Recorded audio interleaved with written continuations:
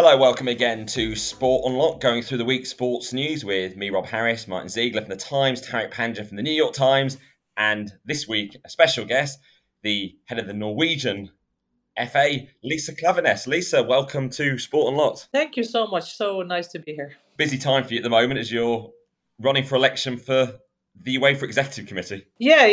I haven't really got the full perspective of the workload I've added on because the workload was, as for all, that was big from the start of it. But we're very motivated to try and to learn. Lisa, why do you want to be on the UEFA Executive Committee? Do you have an idea of what it actually does? Because I think a lot of our listeners see these people arrive in expensive cars, head into nice hotels, have meetings, get a load of money, and leave. So what's your motivation to do it? Yeah, well, the opposite of what you just said. To me, it's a board. I'm a president in Norway, and it's a board leader. I'm chairing the board of the Norwegian Federation, and we have real discussions in our board. Where we actually decide together the Norwegian Football Federation's decisions. And my motivation to go into the EXCO is definitely to be part of decisions, to be contributor to decisions, to be prepared, for the game, to protect the game. It sounds like a cliche, but it's not. I'm from the technical department, so to me it's very operational. I come from the player's perspective, the game's perspective. I know how the stakeholders are in the sport with the coaches and all the interests clashing. So and also of course for the future, going into a very geopolitical, stressful time with the deglobalization and a lot of pressure, I find it very important to have bridge builders and people that can lean into difficult discussions. And the last thing is to be a really fighter and a protector of the football for all. uh, Small countries contributing in the big world, and the football for all, also for girls and boys, and I find that a core value of the football. So I don't know if that's the dynamics of the board, but I think it's very important that we take responsibility. We that are on post now take responsibility to to call upon that. I find Sheffer in how I look him from a bit outside. I don't know him that well. That he has been strong and operational in very important cases, and that UEFA can be a place where it's not just expensive cars, and it should not be expensive cars at all. It should be a place where decisions are made upon well prepared and by well prepared and knowledgeable people. And we saw you gain huge prominence last year when you spoke up at the FIFA Congress in Doha about human rights and issues within Qatar. Of course, played more than 70 times for Norway as well, so you've got that experience on the pitch and now off it as well. And also you'd be one of the very few female representatives on a confederation governing body as well.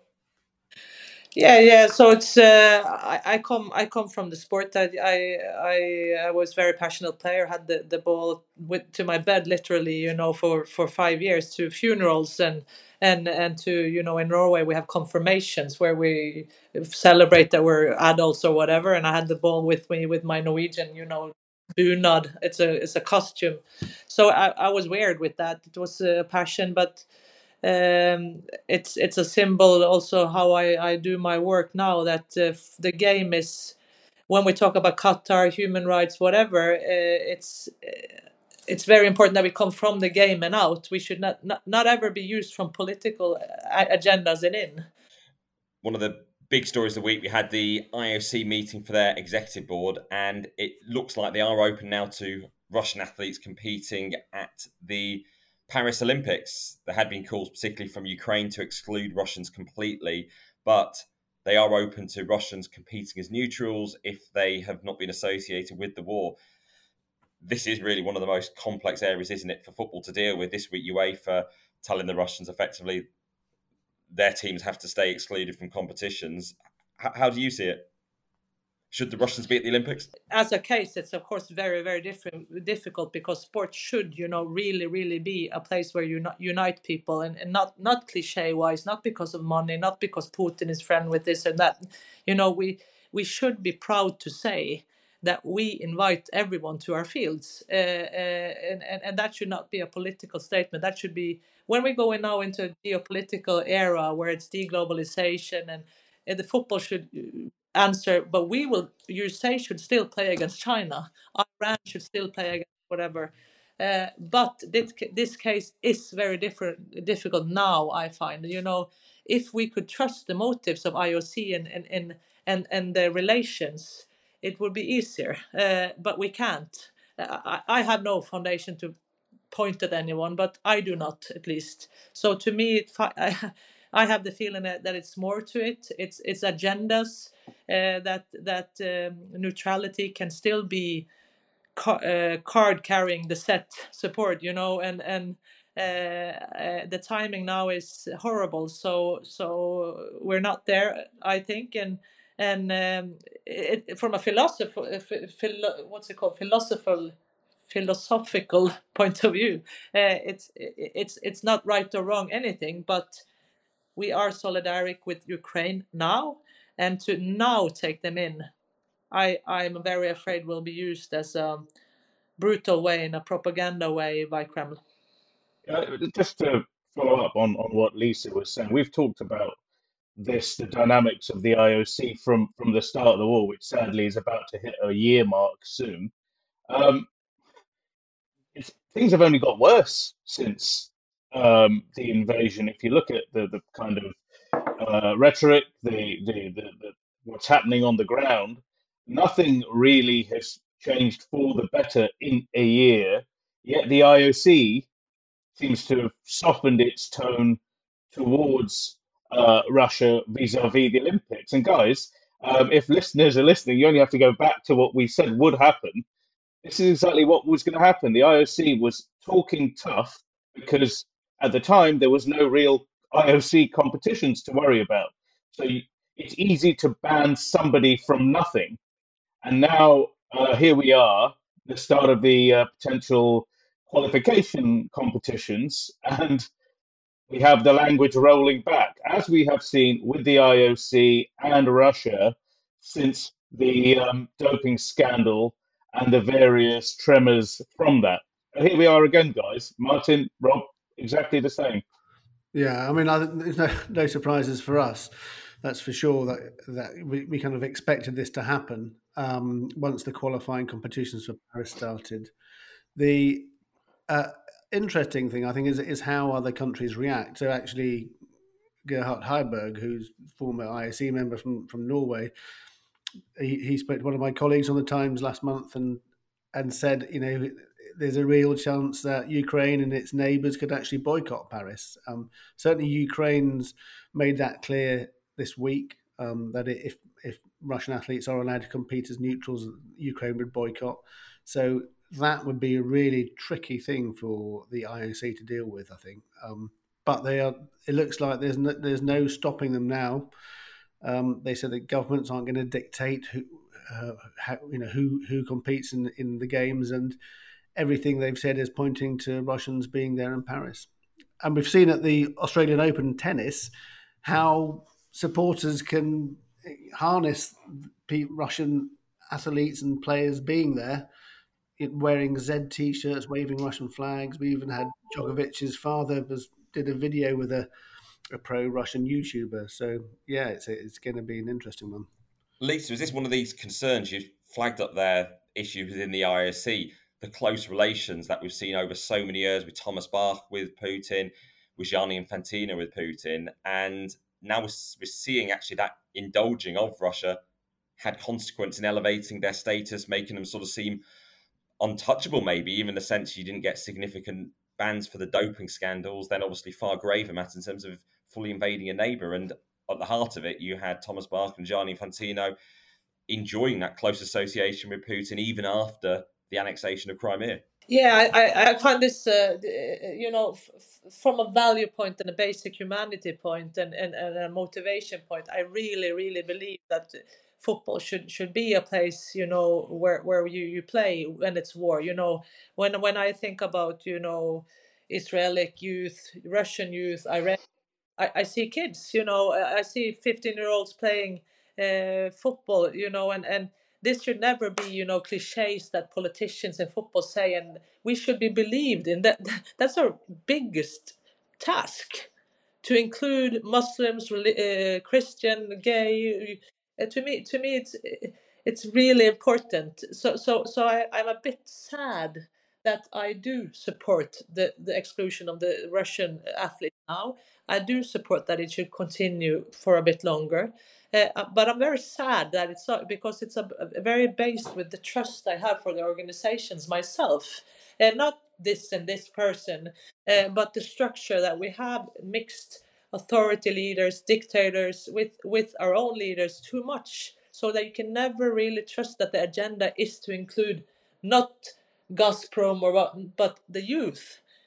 So we have to build up our own trust so that we in the future, because this is going to be more and more in the future, like more and more deglobalization, and we should not be like populists saying that we're so strong, we do not play against China, we do not play against South Africa. Yes, we should play against all these teams, but for the right reasons. We have to be large, humanitarian, of course not naive. So I find this case very, very important. But now I find that we are a bit tied to our hands. We to take them in again now will be used and perceived in a way that will not serve the sport as I see it now. Just a loophole as well that should be mentioned. Well, some European nations, or there's a risk that there'll be a boycott as far as the IOC are concerned in the qualification. There might be some salvation for Russia because the Olympic Council of Asia has said it would allow Russian athletes to compete in its events, including perhaps the Asian Games, which are about to start or will start in China, which is a qualification route as well. So, as you say, Lisa, it's a sport's not supposed to be politics, but in reality, a lot of these nations completely use sport as the crucible for these political issues, or to show a particular posture. Lisa, can I ask you a small anecdote? Because you were there, and I was really interested in this. We met in Doha actually on that day, but you were relatively guarded because the talks were still going on. You were up there on the second floor of that pirate ship style hotel there in Lusail with FIFA's executive. Um, on the Sunday, I believe, just before the nations that wanted to wear the armband, the One Love armband, were about to kick off, and I heard it completely collapsed. Can you tell me what happened on that Sunday with FIFA? Fatma Samura, the general secretary, was there. Other FIFA officials. What happened? Yeah, it was a special experience. It was, on game day or the day before game day. Normally, we don't have a team there, so we try to be a bit, humble to the fact that we are not in this dilemma with our team. But the other FAs were there with the general secretaries and presidents on game day and before game, and which is not normal, as you know. It's not procedure. You would go to different camps, and so it was a very extraordinary situation, and fronts collided, and it was hard, or I would say FIFA put hard against, I guess, soft in the end, then, but so it was. At some point fronts do collide, and that can, for media, that can be, the whole story, not you guys, but for some, because you do really thorough work, but for some media that can just be the full story. But those were just fronts colliding, and I try not to put so much into it, because we have to see the full picture. But I was, and I have to be honest, disappointed with FIFA. Everyone can understand that they're under a lot of pressure. The competition is now going, and of course they cannot have fractions of the world coming and forcing different kit, or but this was reported 3 months before. It was not very controversial, and I think everyone could see that it was a bit important from a value perspective, given the debate. I think it was a bit accepted by Qatar. It was very flagged. Everyone knew it, and to then have the hard front on the game day, I found it was a lost opportunity to walk the talk for the universal right, and that they really played the West against the rest of the world which is efficient but dangerous, and not what we should do in football leadership, I think. Does that make you really concerned about where Gianni Infantino has taken FIFA and how he's led? I really don't want to point to just one person. I don't know him as a person, but he is our leader. So I have to make, of course, an exception. He is a leader, and I worry that the structures are so known that all leaders will end up in a corrupted way. So not money corrupted, but that we will. The force and the power is too gathered, I find, on the president's hand, and the board is too big, and then it's not really a decision board, and I have, it's the lawyer in me that are very worried for the structure and governance, and one thing is to change the whole structure, which is impossible. Of course, everyone sees that, but I think it's small but very important things that we can change, and I think countries do agree. I do think every country agrees that it should be very transparent where money goes, for example, and what it's used for. Not maybe everyone will agree with their own country, but I do think they will agree with the other countries, and then so I find it very important that the leaders use the opportunity to speak, to really implement the reforms they were elected on. And then you have to, of course, choose your tone of voice and what you say very carefully, and not go into the West against the East, those really dangerous, that these are just, moralism and hypocrisy. And maybe they find some of the media's going there. And I do think that was also right, on both sides.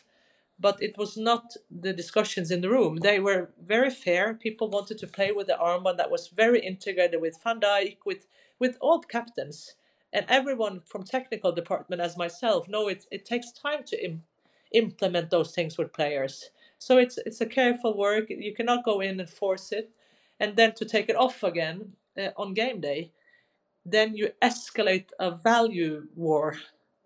And that was the first time I felt that it was about the rainbow.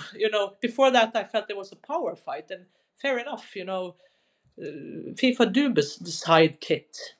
So it was worrying, and I hope it has to be addressed, and it has to be, we have to work on this to heal it, because it was not good.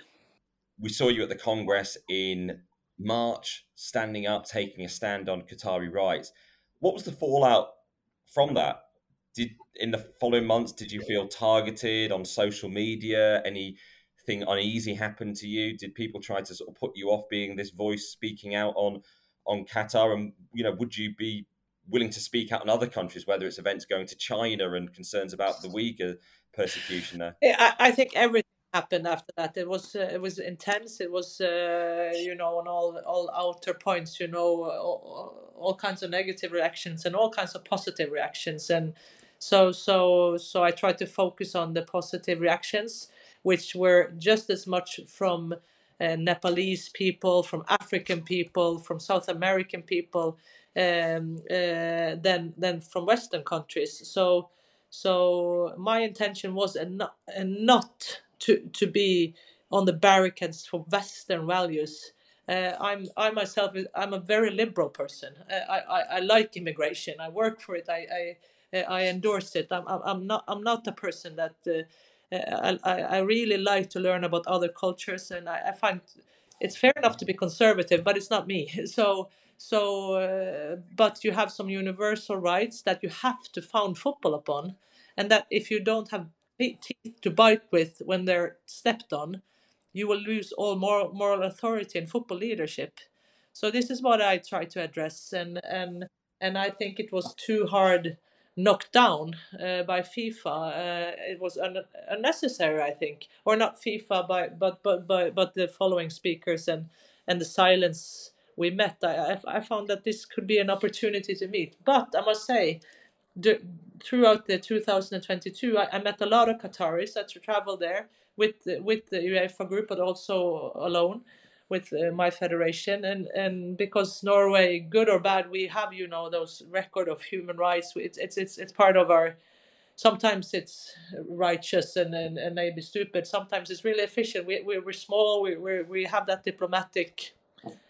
We raised that way. So to speak to these countries, smaller countries, has been very interesting, and I have very big respect of so many things of the Qatari culture, and I've learned so much also. And I've had very many conversations about the developments of LGBTQ rights, and it's not difficult to understand their dilemma with the Sharia, and it's very easy to understand. But it's still our job, I think, to push it in the direction that if you want to have mega events in football, you have to find a language to talk about this. You have to find solutions. Now we went into a World Cup without language even. Don't talk about it. It's very dangerous. It's very, you will not be arrested, but you cannot address it. No, okay, fine. How can I trust that? But I must say, the whole World Cup for me ended. I met Hassan Al Tawadi in Qatar. We had 1.5 talk on the game day, on the opening day, with his assistant. Of course, a very official talk, but still dialogue on very important matters. So to me, that is what it's all about. I know it's easy to ridiculize soft power, but to me, how else? How else are we gonna? We have to talk to each other, and I have big respect for that. It's a different culture, and they have to stick with their culture. But I do still think that those universal, the human rights policy of FIFA is good, and that we have that can hit all countries, and then we have to have teeth to bite with to have respect for those. One of the other big FIFA things at the moment is this push for a 32-team Club World Cup.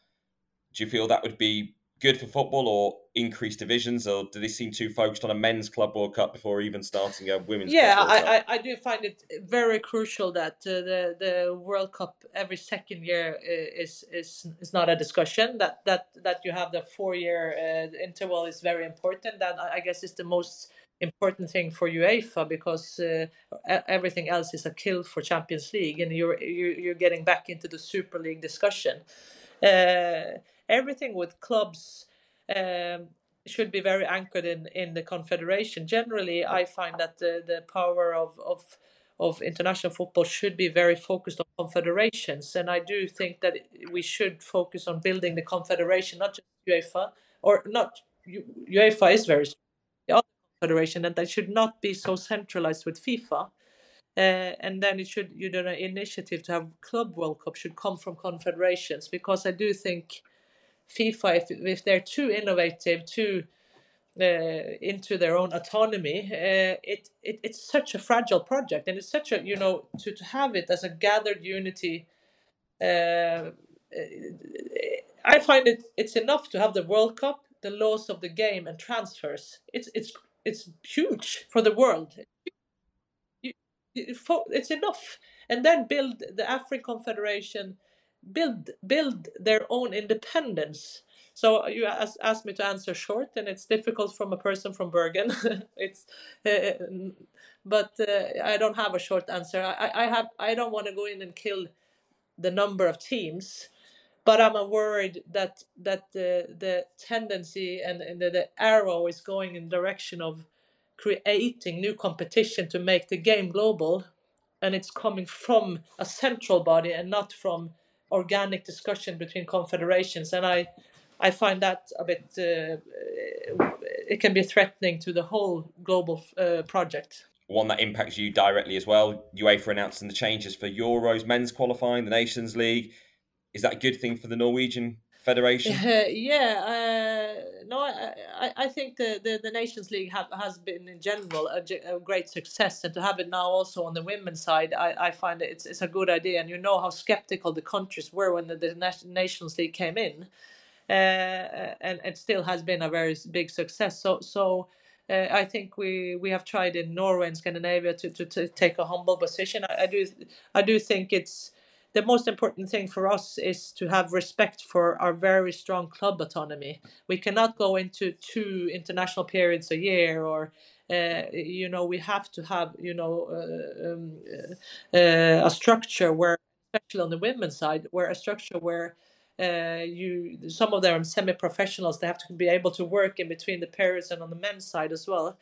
So no, I quite like the changes, but I have to take some reconsiderations. Maybe there are things that I haven't seen yet, and my team haven't seen yet. But I have trust in FIFA's way of running and Marchetti's way of running the competition. He's been pretty bold, and they've done some good stuff on the women's side as well. So I have a fundamental respect that gives gives some trust into the work, and then I think they should have some room to act on as well. Developments also on the UEFA front, that they're going to close this sort of loophole for their FFP, financial fair play calculations.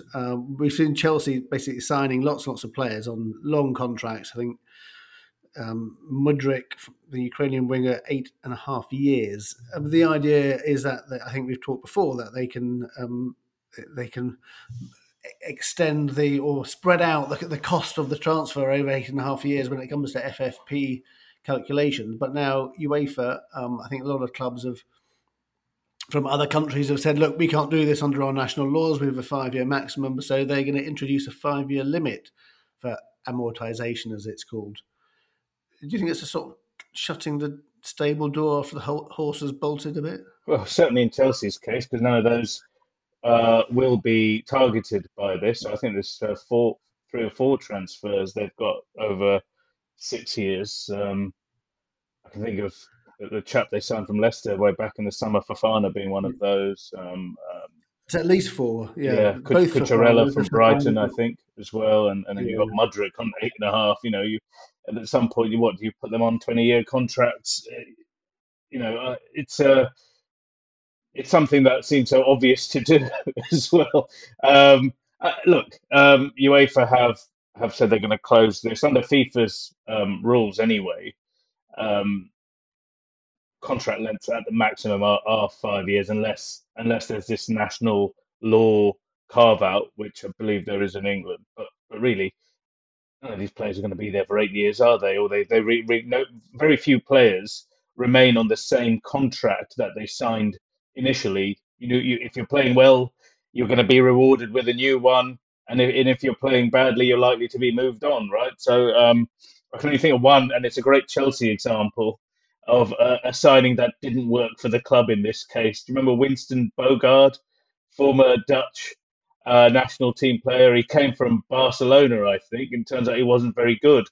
And he was on this enormous contract, and they realised after 3 or 4 games that this chap, he really isn't any good. And Winston Bogarde quickly realised that I'm not going to get a contract like this anywhere I go.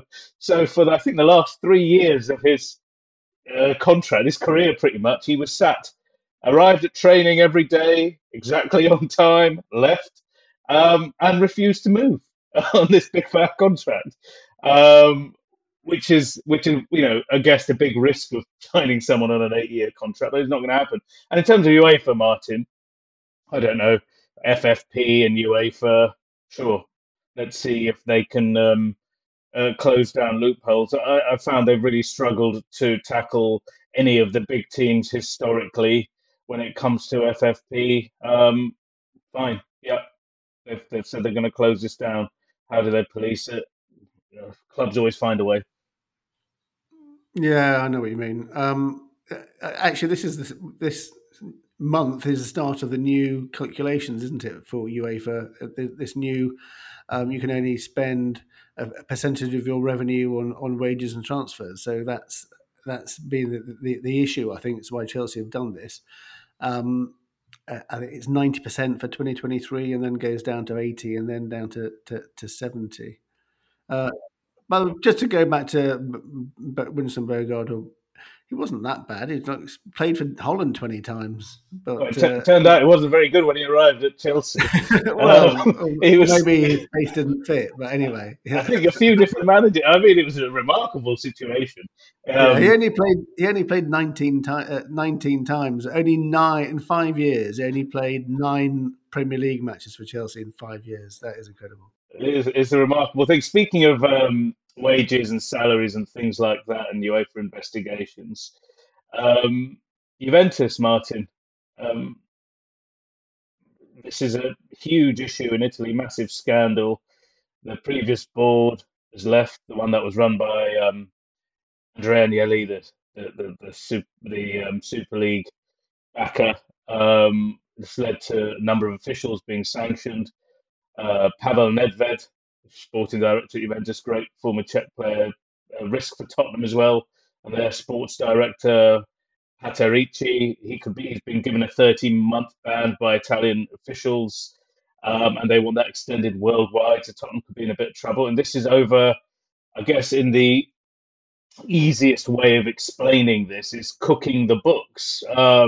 Juventus also is a listed company, and it involves this kind of capital gains from transfers, inflating the value of player sales and loans, which became really quite common in Italy, but was used to staggering effect by Juventus. And also, I think they covered up how much of a cut players were taking in their salaries during COVID. It was far less than they seem to be putting in their books. Big deal, this, Martin.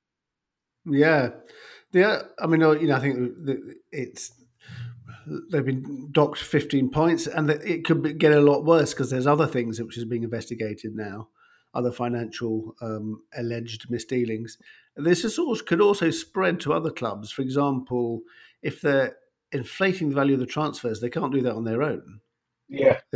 So, I think there's a couple of, like a transfer from Napoli, for example. So, if Napoli were sort of going along with this, could they be in trouble as well? This could be a really big thing for Italian football. That's a good point. I remember a year ago when this actually, when the investigation first happened, the authorities did say there were a number of clubs, including Napoli, and there was almost 100 transfers across Syria. Juventus involved with a lot of them. So yeah, it could definitely spread. And the other thing that I found quite striking with the investigation is that the authorities were involved, and this is higher than football in turn, and the use of wiretaps were involved in this case, because we're talking about fraud, I guess. And again, it just reminds me, when the authorities get involved, when it's not football investigating itself, things seem to be taken seriously and things seem to happen. Because look, we're comparing. Juventus have got this 15-point penalty, which they're in the process of appealing, and all manner of other issues related to this. And this was done. I remember first writing about it about a year ago. So all within a year, all this is packaged up, and the penalties there. And then I look at what's happening, elsewhere. For example, in the Premier League, we've got a Manchester City investigation into alleged, I guess, financial doping, if you want, with links to sponsors in the country, which Man City deny or whatever. But 5 years now, Martin, no sign of that ending. And then all manner of FIFA and UEFA investigations that are kind of opaque and kind of in ethics bodies never see the light of day sometimes. Lisa, have you decided which post you're going to run for? Are you going to run for the women's position on the UEFA Exco, or are you going to run for in the general election? I haven't really decided yet. My motivation is definitely to run for the open position because I'm president, and I think presidents are presidents regardless of gender. Everybody agrees with this, of course, and of course you should have mechanism to have diversity. Still, I find it a bit difficult to go in, to put the women up against the women, and we should. Time is here now, I think, to be at least 2 women in this board. I find Schäferin, a leader that can definitely be a leader that can, be a catalyst for this change, and. So maybe I'm saying too much because I haven't really decided. I get a lot of advice that I should run for the female position, that it's very difficult for the open position. But my motivation is very grounded in a feeling of responsibility, and that the case is important regardless if I come in or not. So I think I will land on the open position, and do not go against the other female candidates. But let's see. Who are you getting this advice from? Because what you're saying to me is really interesting. You're kind of being pushed towards this female election. They're saying the other one is too challenging. One, I would say, why?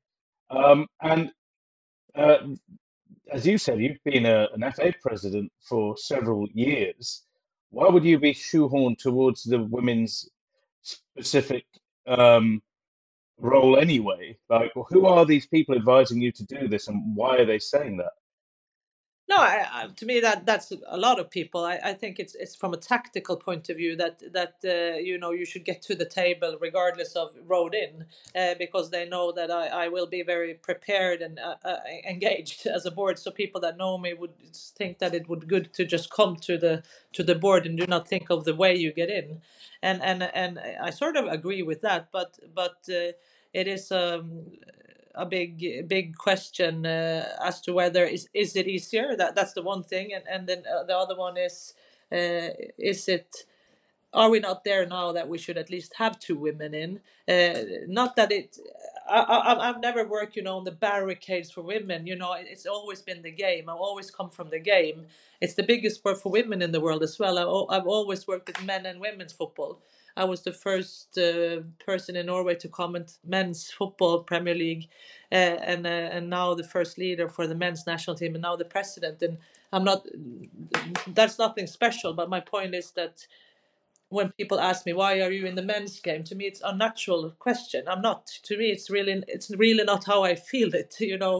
And this is why it's important for me, I think, to go for the human positions, the open human position. And I like it's a female position because then other people than presidents can run, so that you have a sort of safety net to have enough candidates. But it's huge prominence every week now for Norwegian football. The fact you've got Haaland at Manchester City, Odegaard at Arsenal, both going for the Premier League title. So they're talked about as key figures in the global game. I mean, talk about those players. I mean, interesting pathways. You've got Odegaard, who had this absolute growth from such a young age in football, such a challenging moment. And for Haaland, this huge presence of one of the greats. What's it like when you speak to them? Well, how are they individually as players? Well, these are very normal boys to me. It's a good atmosphere in the national team. It's down to earth everything. It's very very down to earth and loose, if I can say it that way. And I find the coach Ståle Solbakken also very good at keeping the balance in the team. He's definitely the boss. But he has humor, and the whole group has good humor, which I really like and enjoy. Of course, Erling and Martin are different people, but they're good friends. It's a friendly environment, the whole team.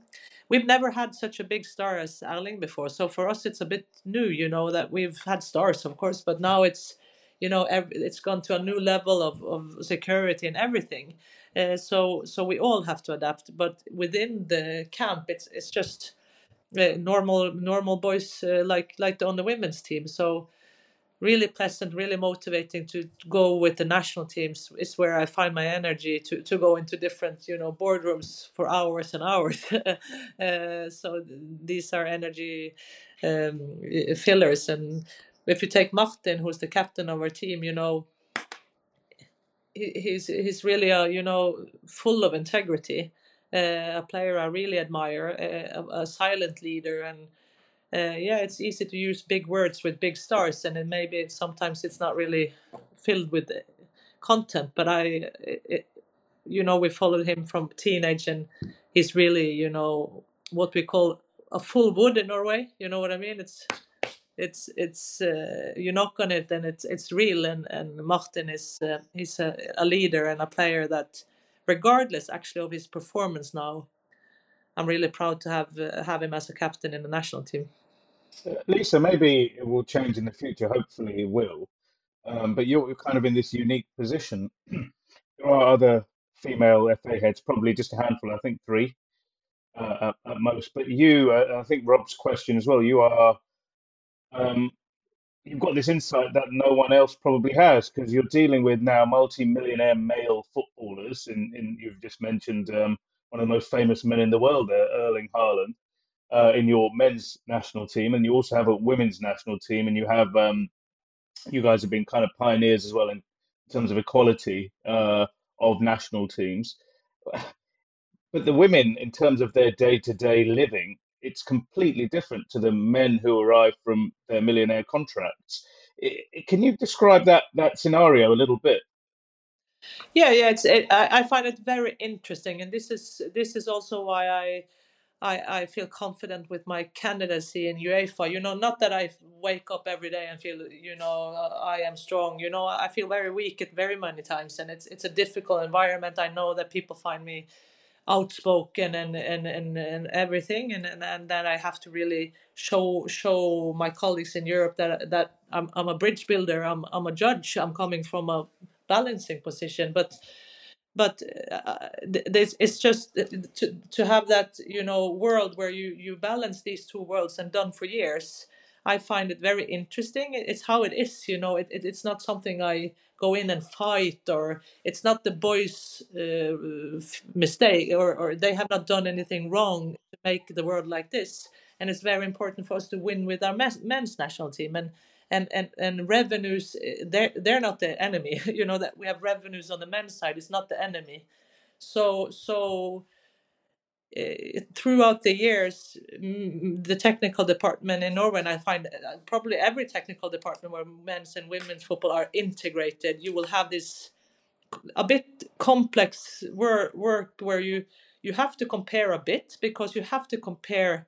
You cannot treat a 13-year-old boy and a 13-year-old girl totally different. It's a matter of human rights. It's a matter of equality. Your daughter and son, they will notice.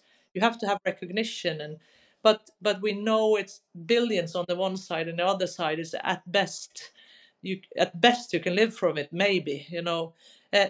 So it's a complex work where you have to compare a bit to be political and to have redistribution, but also to be very aware that we're not an equality department. We're not politicians. We're not taking from the men's side just to lift. We have to take what they can give without lose competition force, and we have to take enough so the women's side can increase revenues themselves, because real equality is when the women's side generates revenues themselves and ourselves. So this is really motivating to me, and what I see in the future is that the women's side will generate revenues, and we should just be careful to not go into that unfettered capitalism and the destructive capitalism that has happened on the men's side. But I do think it will be a very interesting time for women's football the next 10 years. Lisa, thank you so much for joining us here on Sport Unlocked. Lisa Klaveness, who's running for election for the UEFA Council, president of the Norwegian Football Federation. In a word, what's the one thing you change in football if you are elected to the UEFA Executive Committee? Build bridges on the very, very difficult cases, and have real transparency in decision making. Thank you very much for all your insights today.